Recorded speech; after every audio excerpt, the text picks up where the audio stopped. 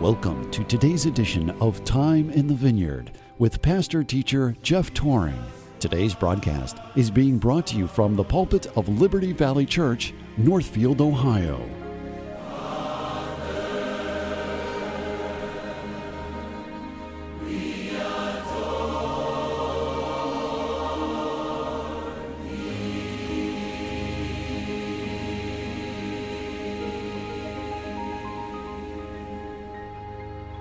Daniel chapter 10 and verse 1 says, "In the 3rd year of Cyrus, king of Persia, a thing was revealed unto Daniel, whose name was called Belshazzar.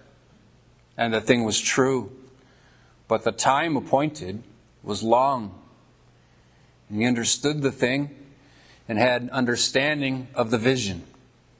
In those days I, Daniel, was mourning 3 full weeks. I ate no pleasant bread. Neither came flesh nor wine in my mouth. Neither did I anoint myself at all, till 3 whole weeks were fulfilled. And in the 24th day of the 1st month, as I was by the side of the great river, which is Hiddekel, then I lifted up mine eyes and looked. And behold, a certain man clothed in linen, whose loins were girded with fine gold of Uphaz. His body also like the beryl, and his face as the appearance of lightning, and his eyes as lamps of fire, and his arms and his feet like in color to polished brass. And the voice of his words like the voice of a multitude. And I, Daniel, alone saw the vision, for the men that were with me saw not the vision, but a great quaking fell upon them, so that they fled to hide themselves. Therefore, I was left alone and saw this great vision, and there remained no strength in me, for my comeliness was turned in me into corruption, and I retained no strength. Yet heard I the voice of his words, and when I heard the voice of his words, then was I in a deep sleep on my face, and my face toward the ground. And behold, an hand touched me, which set me upon my knees and upon the palms of my hands. He said unto me, O Daniel, a man greatly beloved, understand the words that I speak unto thee, and stand upright. For unto thee am I now sent. And when he had spoken this word unto me, I stood trembling." So what I'd like to do is come back to this text, but I'd like to give introduction to this here from the book of Hebrews, chapter 6. So we'll come right back and give exposition, but I'd like to just grab a verse out of the book of Hebrews in chapter 6. We discussed this a little bit in our Wednesday night Bible study, and it was good, and it applies to here. The book of Hebrews, though, we're learning in our Bible study on Wednesday night, it has a context to it that it's written to the Hebrews, and it's trying to encourage the Jews or the Hebrews because they are discouraged. They're losing their heritage as far as we know, at least they thought, to, as far as Judaism. They're about to lose the temple. They're losing their sacrifices. They're losing their culture. It's all going down the tubes and changing over to Christianity, which is not going down the tubes, but they didn't know it. So they have to learn. And so what we found out is that they were just really struggling. And there's a verse here that I'd like to just bring out in Hebrews 6, verse 10. He tells them something. He says, God is not unrighteous to forget your work. He says that if God were to forget your work for Him, that would be unrighteous. It would be unrighteous of God to actually forget the work that you guys have performed in the past. And he says, don't think that way. In fact, he says, for God is not unrighteous to forget your work and labor of love, which ye have showed toward His name, in that ye have ministered to the saints and do minister. We forget, but God doesn't forget. I, of late, have been reading and doing study on generals, American generals in the past. And I like I'm just impressed when I see these generals all in a room in their military attire, and they're generals, so their chest is just full of marks and pins and badges, things that they have earned in the past. And when you see the camera span across the room as they sit at a table, it's just the room is full of a wealth of knowledge and experience from these older men. And so I listen to what they say, because a lot of it, actually more of it, I'm learning applies to church work, to the kingdom work. Their wisdom, it actually applies. Their tactics and their strategies really apply to us as churchmen, as statesmen. And so when I'm looking at this, I've read over General Mattis's, a lot of his work. Mad Dog Mattis, the Marine, who became, of course, Secretary of Defense for a while. I like to listen to Jack Keane and things that he says, and he is also the chairman of the Institute for the Study of War. And of course, you don't want to be on one side of the camp, so there's this other colonel that I like to listen to, McGregor. I think he's a little left-leaning, but he has interesting things to say.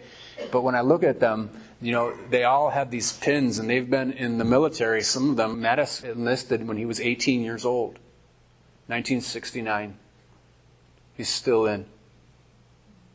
Still loyal. Still faithful. And he has these pins to remind everyone once in a while, we didn't forget. We didn't forget when the bullets were flying in the Persian Gulf War at your head. And God doesn't forget. I'm reminded just lately that actually I taught parts of Daniel in 1999. I've totally forgot.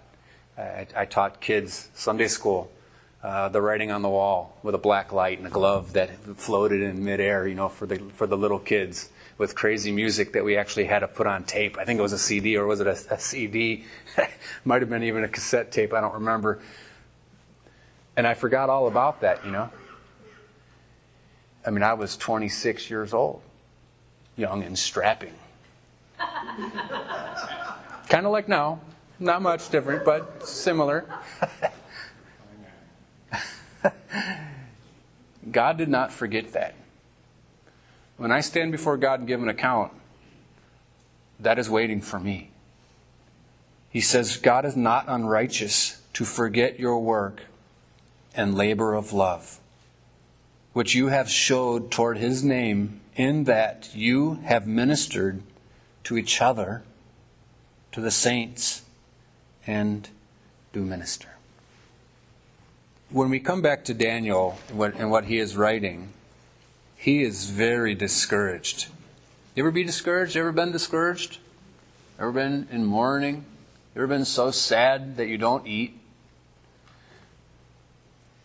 This is what's taking place. We have Daniel chapter 10 verse 1. It says, in the 3rd year of Cyrus, king of Persia, a thing was revealed unto Daniel. When we read verse 1, I don't know if a portion of this scroll has a separate leaf here, that as you unroll the scroll, it may have sections. This may be a separate leaf within the scroll, because if you look at verse 1, it looks as though it's notarized. It has a special stamp on it, a seal, probably the signet ring, letting us know, first of all, the date that this is established, who it's coming from. That's why it reminds us, this is Daniel, who is called Belshazzar, his Babylonian name that he was given, so that everyone knows that it's him, which also reminds us that this is an official document from the Persian Empire.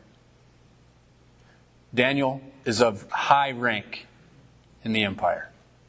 So verse 1, there's a introduction again. In the 3rd year of Cyrus, king of Persia, a thing was revealed unto Daniel, whose name was called Belshazzar.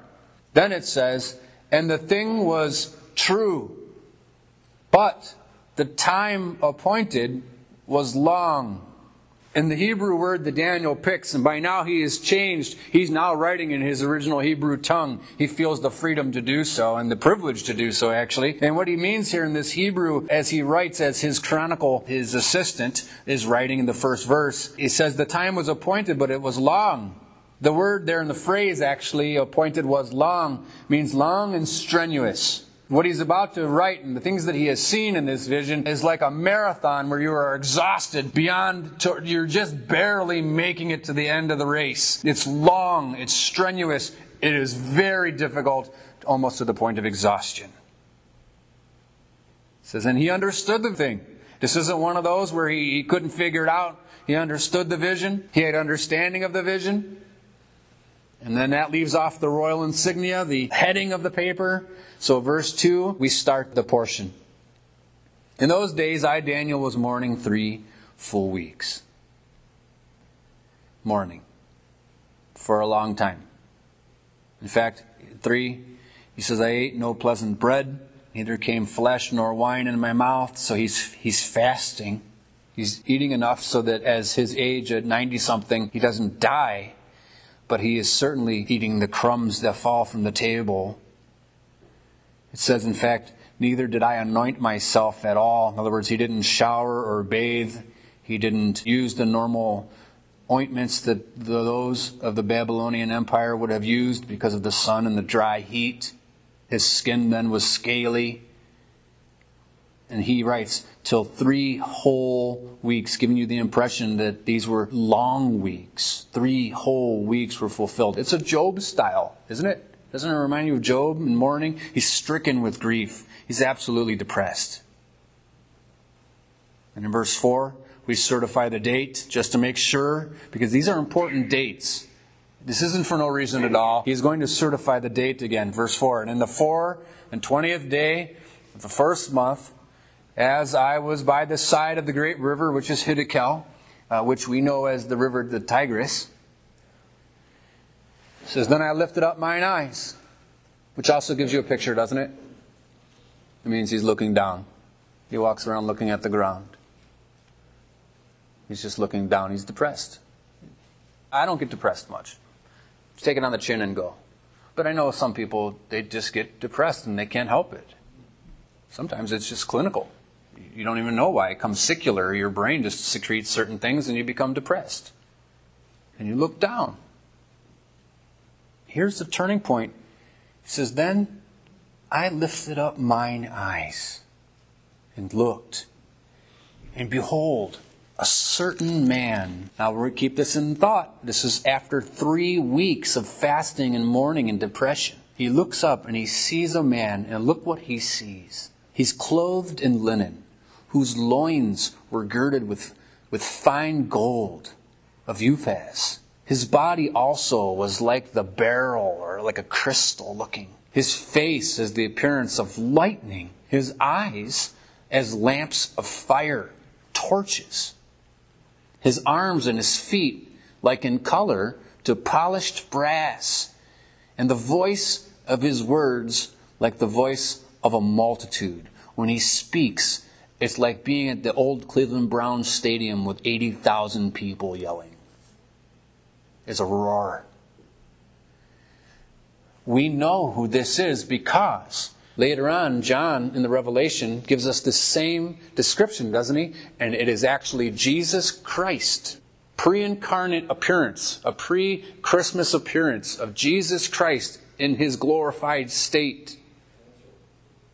This isn't the humble, meek, lowly Jesus who was the carpenter. This is Jesus the shepherd who is, he says, thy rod and thy staff, they comfort me. This is the one that will kill those who try to go after his sheep. Verse 7, it says, and I, Daniel, saw the vision. For the men that were with me saw not the vision, but even though they don't see it, the presence of God is there. So much so that even though they don't see it, it says a great quaking fell upon them so that they fled to hide themselves. We find later on that when the presence of God shows in a tangible way, the men will actually crawl into caves and ask that the rocks fall upon them from the presence and the fear of God. So therefore I was left alone. I saw this great vision, and there remained no strength in me for my comeliness. This is an interesting phrase. My comeliness was turned in me into corruption. I retained no strength.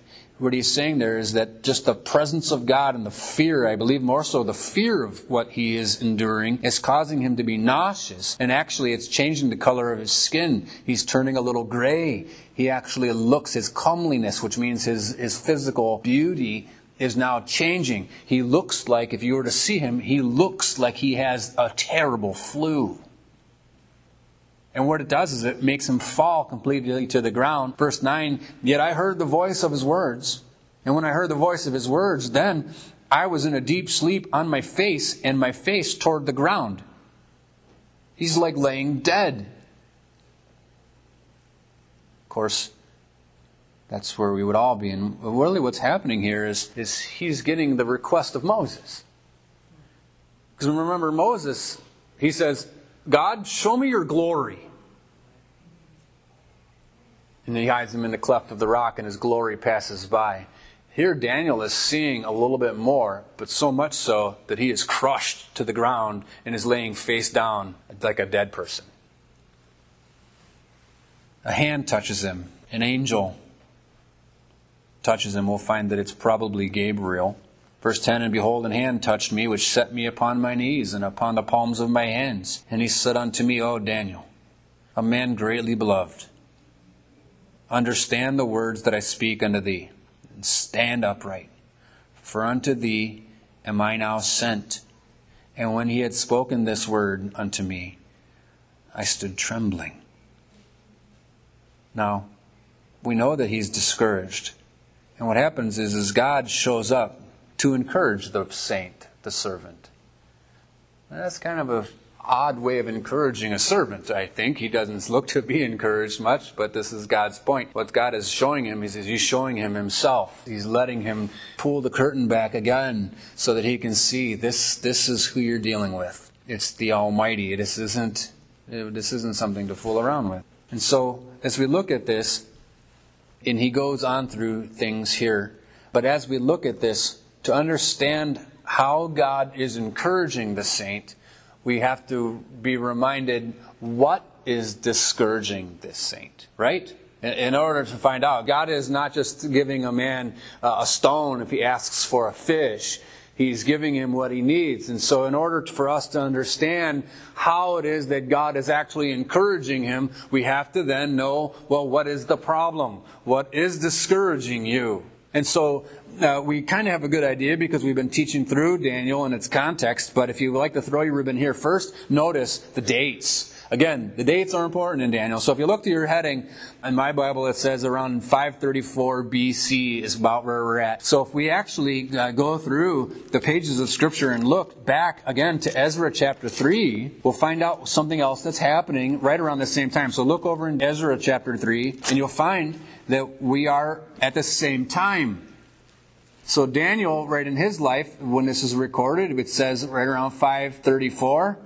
And if you look at Ezra in the center column, it says 536. So we're right about in there.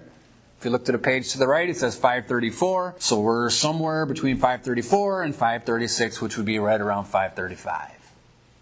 Now, we know that Daniel has just of late, within a couple years probably, has learned that the captivity should be over. You can go home.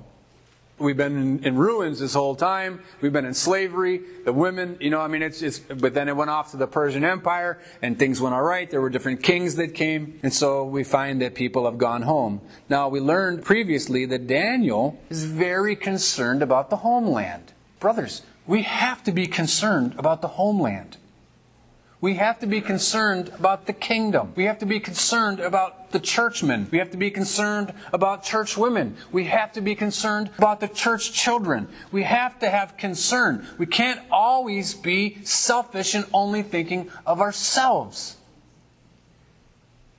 Daniel is 90-some years old, and he is just downright discouraged and mourning and depressed over the state of what's happening in the kingdom.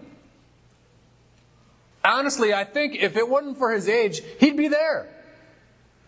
But But at 90-some years old, he probably can't make the journey by way of mule all the way from the Persian Empire over to Jerusalem. He probably would have died along the way. And he maybe thought, maybe I'm of more value here, being that he is one of the aristocrats, the top brass there, which he was. He ended up giving some. But look what happens here. This is what we find when he gets word of what's happening there. In Ezra 3, right around verse 4, they're trying to actually have religious functions at the temple. Now, we went over what happened in Nehemiah. What does the city look like now? It's in an absolute rubble. It looks like a hurricane went through and just plowed everything over. So much so the roads are so covered with rubble, we learned that Nehemiah has to get off of his animal to actually make it. Right? But they're trying. I mean, they're like trying. I mean, they're like trying so much that they're going to put cream rinse on a bald head trying to get something to happen. We're trying here. And so they're having this worship. Look at verse 4. They kept also the Feast of Tabernacles as is written, because they know you have to follow the law, and offered daily burnt offerings by number according to the custom. Now look, as the duty of every day required. Brothers, sometimes you're going to serve the Lord because you like it, because it's joyful. And sometimes you're going to do it because it is your duty. I don't care if you like it or not. It's your duty to do. That's what he is saying. That's what they're trying. They are trying to do these things because they know this is required. But if you look at down in 6, it's a mess. He says, from the first day of the 7th month began they to offer burnt offerings unto the Lord. But the foundation of the temple of the Lord was not even laid. It was so mowed over when the Babylonians came that the huge hewn stone of the foundation were actually turned. It was a disaster. They burned it with fire. Nehemiah tells us the walls thereof are ruined and the gates thereof are burned with fire. It's a wreck. But they're trying. And finally in verse 10, we have a wonderful time. It says, and when the builders laid the foundation of the temple of the Lord, they set the priests in their apparel and with trumpets, and the Levites, the sons of Asaph, the choir, with cymbals, to praise the Lord after the ordinance of David, the king of Israel. But you got to realize that was a ton of labor. I mean, that was a ton in the heat. All they have is a foundation. Do you guys remember when this looked like that? Some of you? We have pictures. And so they strike up the band. They don't have walls or anything yet, but we got a foundation. So they celebrate. Verse 11, they sang together by course in praising and giving thanks unto the Lord because he is good.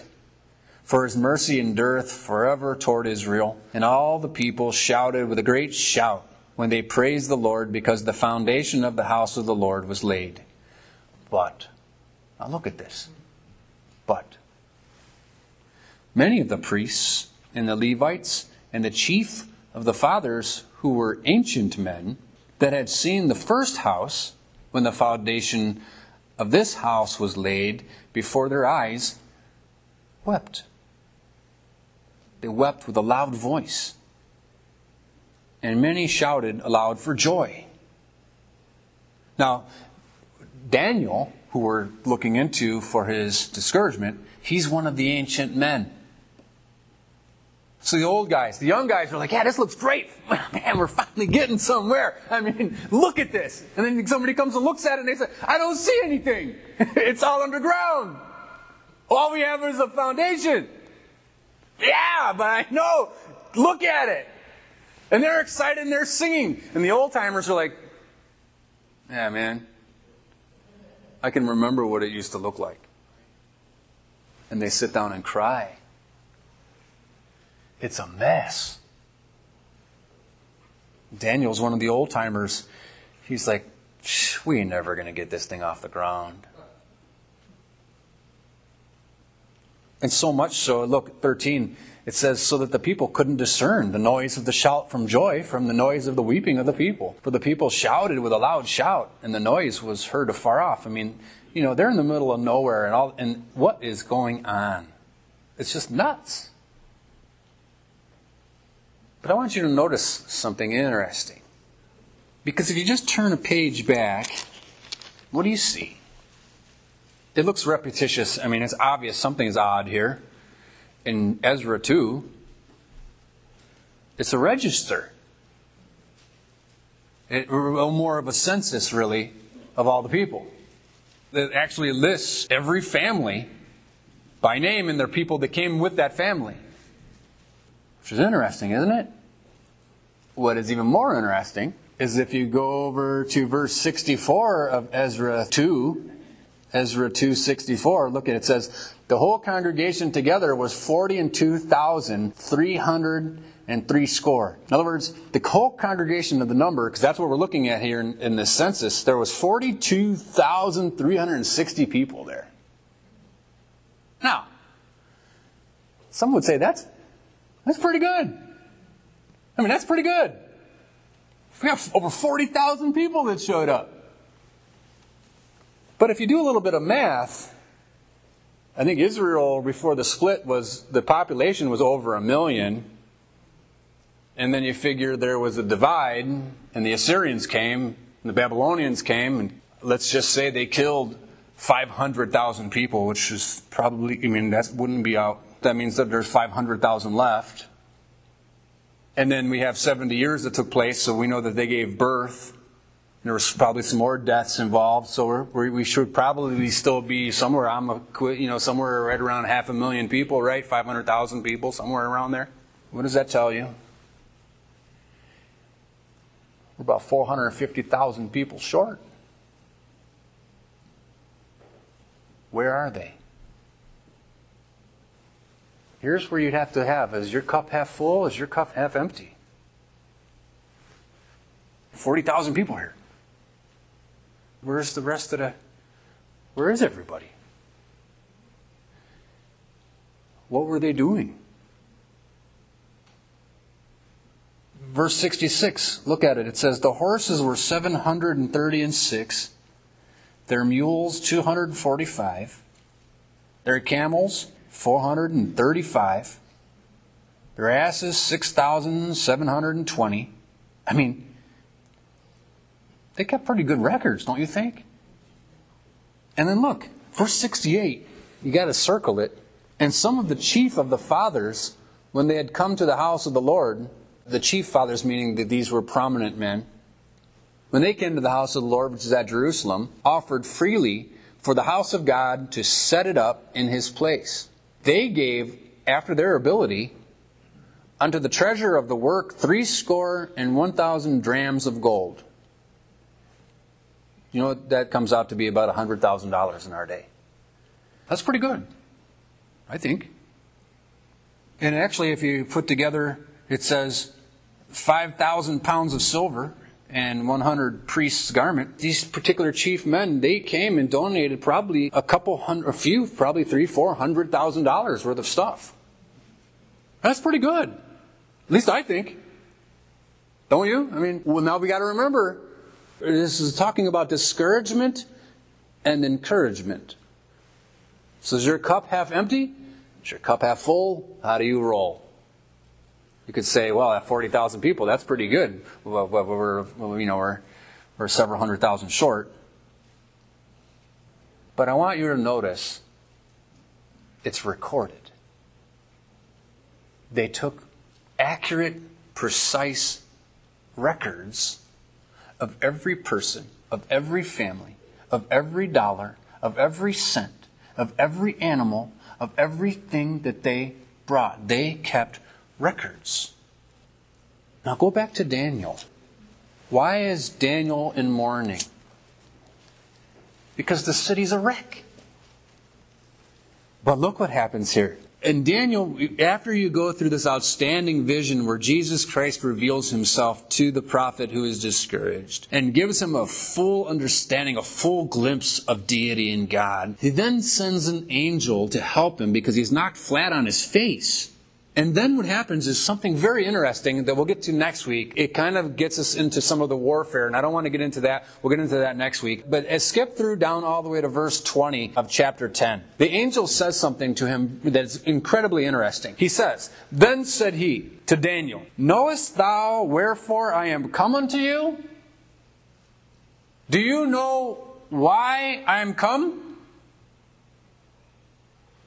And then he says, "And now will I return to fight with the prince of Persia." We got to skip over some of that because we got to answer this question. He's asking, "Knowest thou wherefore I am come unto thee?" Verse 21, "I will show thee that which is noted in the scripture of truth." The reason that he came, he says, "Do you know why I came?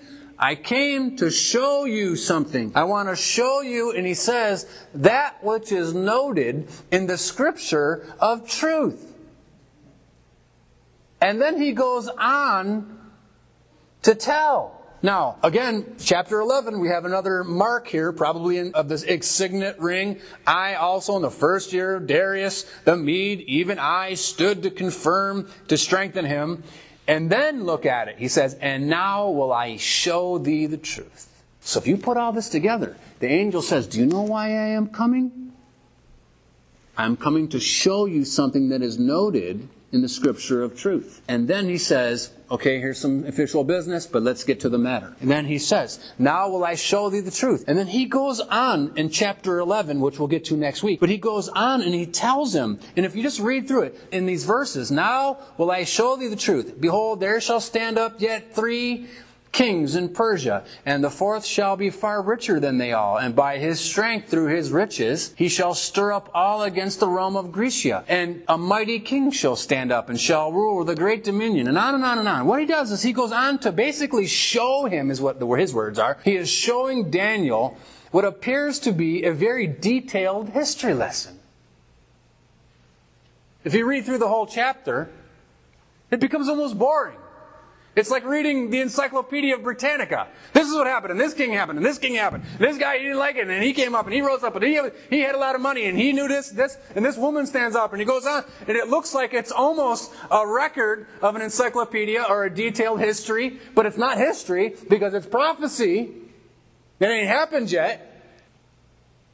But I want you to notice, because what's happening in 21... when he says this phrase, "I will show thee that which is noted in the scripture of truth," it's not your Bible. He's not showing him Bible. Normally when we see scripture, we think the scriptures, it's the Bible. But this isn't the Bible yet. And if you notice too, the word scripture doesn't always mean scriptures like Bible. The word script or writings or script, it's just, I'm going to show you something that's writing, and it's a scripture, and it's a scripture of truth. But I also want you to note, look at it carefully. He says, "I'm going to show you which is noted in the scripture of truth." He's saying, I'm going to show you a portion of the scripted truth. What he's actually showing him is a register. He's showing him an official document. That's why he keeps going over this over and over again. You are writing as an official of the Persian Empire. You are writing official documents. And what the angel is saying, let me show you an official document, a register of things that look like history, because they're so accurate and so detailed. But they're not, they're prophecy. We find this same kind of language in the book of Revelation. Revelation 20 verse 11, he says, John writes, "And I saw a great white throne, and him that sat on it, from whose face the earth and heaven fled away." It's Jesus Christ in his glorified state. "And there was found no place for them. And I saw the dead, small and great, stand before God, and the books were opened." The word books is also known, you can also translate the writings or the registers. The books were opened, and another book was opened, which is the book of life. And the dead, look at it, were judged out of those things which were written in the writings, or the books, or the registers, according to their works. What will happen then is the book will come alive. Here is talking about the great white throne judgment. So he's talking about people who are non-believers. We don't stand before the great white throne. We're redeemed. We stand before the mercy seat. We have no judgment of our sins because they're taken care of on the cross. But what the same thing, the similarities between these two judgments is that the books will be opened. And all of us have a register. And when we stand before God and give an account, the noted truth of Scripture will be opened. And we will stand before God.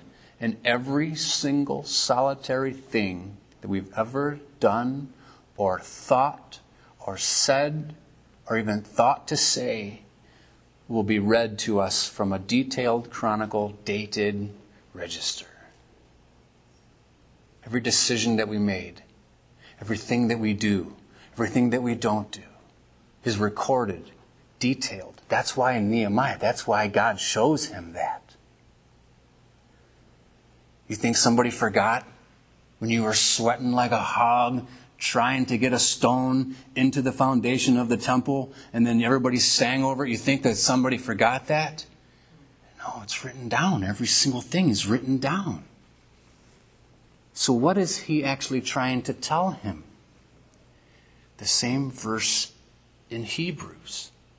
God is not unrighteous to forget your work and your labor of love to the saints. So if nobody notices, and no one even cares, God does. And not one single thing you do, not one thing. A cup of water, he says, will be forgotten. And here, it actually says that they will encounter their sentence, their death sentence, according to what they have done as far as the sins go. But when we stand before God, we just get rewarded. You did this. Rewards. Rewards. For the millennial kingdom. So that you will have dominion with me. So that you will be the top brass in my kingdom. Here are your rewards. As you worked down there, there was a register constantly being taken, and it's for the millennium, so that when dominion finally is taken away from the devil and given to the king, we will rule and reign with him. And all of the things that we've done down here will prevail. Now, I had this conversation with my daughter. Sometimes we drive around, we do this, and we talk, and we chat, and sometimes we sit in the driveway and talk about things. And we were talking about biblical things, so much so then the lights start blinking in the house, because Mom's like, your food's been on the table for 20 minutes already, it's cold. Come on in. What are you guys doing? What are you doing? I said, isn't it hard to not want to accomplish things in this life and then balance it with the things of the coming life? When I was writing the calendar for Minutemen, I looked at the dates and I thought, good night. What's the matter with me? Must be mental. You want to spend all that time with these little boys? What's the matter with you? And we went through it. But you have this thing inside that says, I want to have a good life now. I want something now. I want to go on vacations, and I don't want to be in debt up to my eyeballs for my whole entire life. I want to, maybe I should just work and make some money, and and then you guys, maybe I should do this. We should go on vacations. We should enjoy. We should do. Well, what about the next life, though? We know it. We believe it. We believe there's a millennium coming. We believe. Jesus said, sell all that you have and follow me and lay up for yourself treasures in heaven where moth and rust doth not corrupt. And we believe it. And then she said something interesting, 17-year-old girl. She says, it's just hard to process. Because we live in here. We live today. It's just hard to process. We believe it. It's just so hard to process. Isn't that true? Daniel's discouraged. But don't be. Serve the king. He won't forget. Believe me.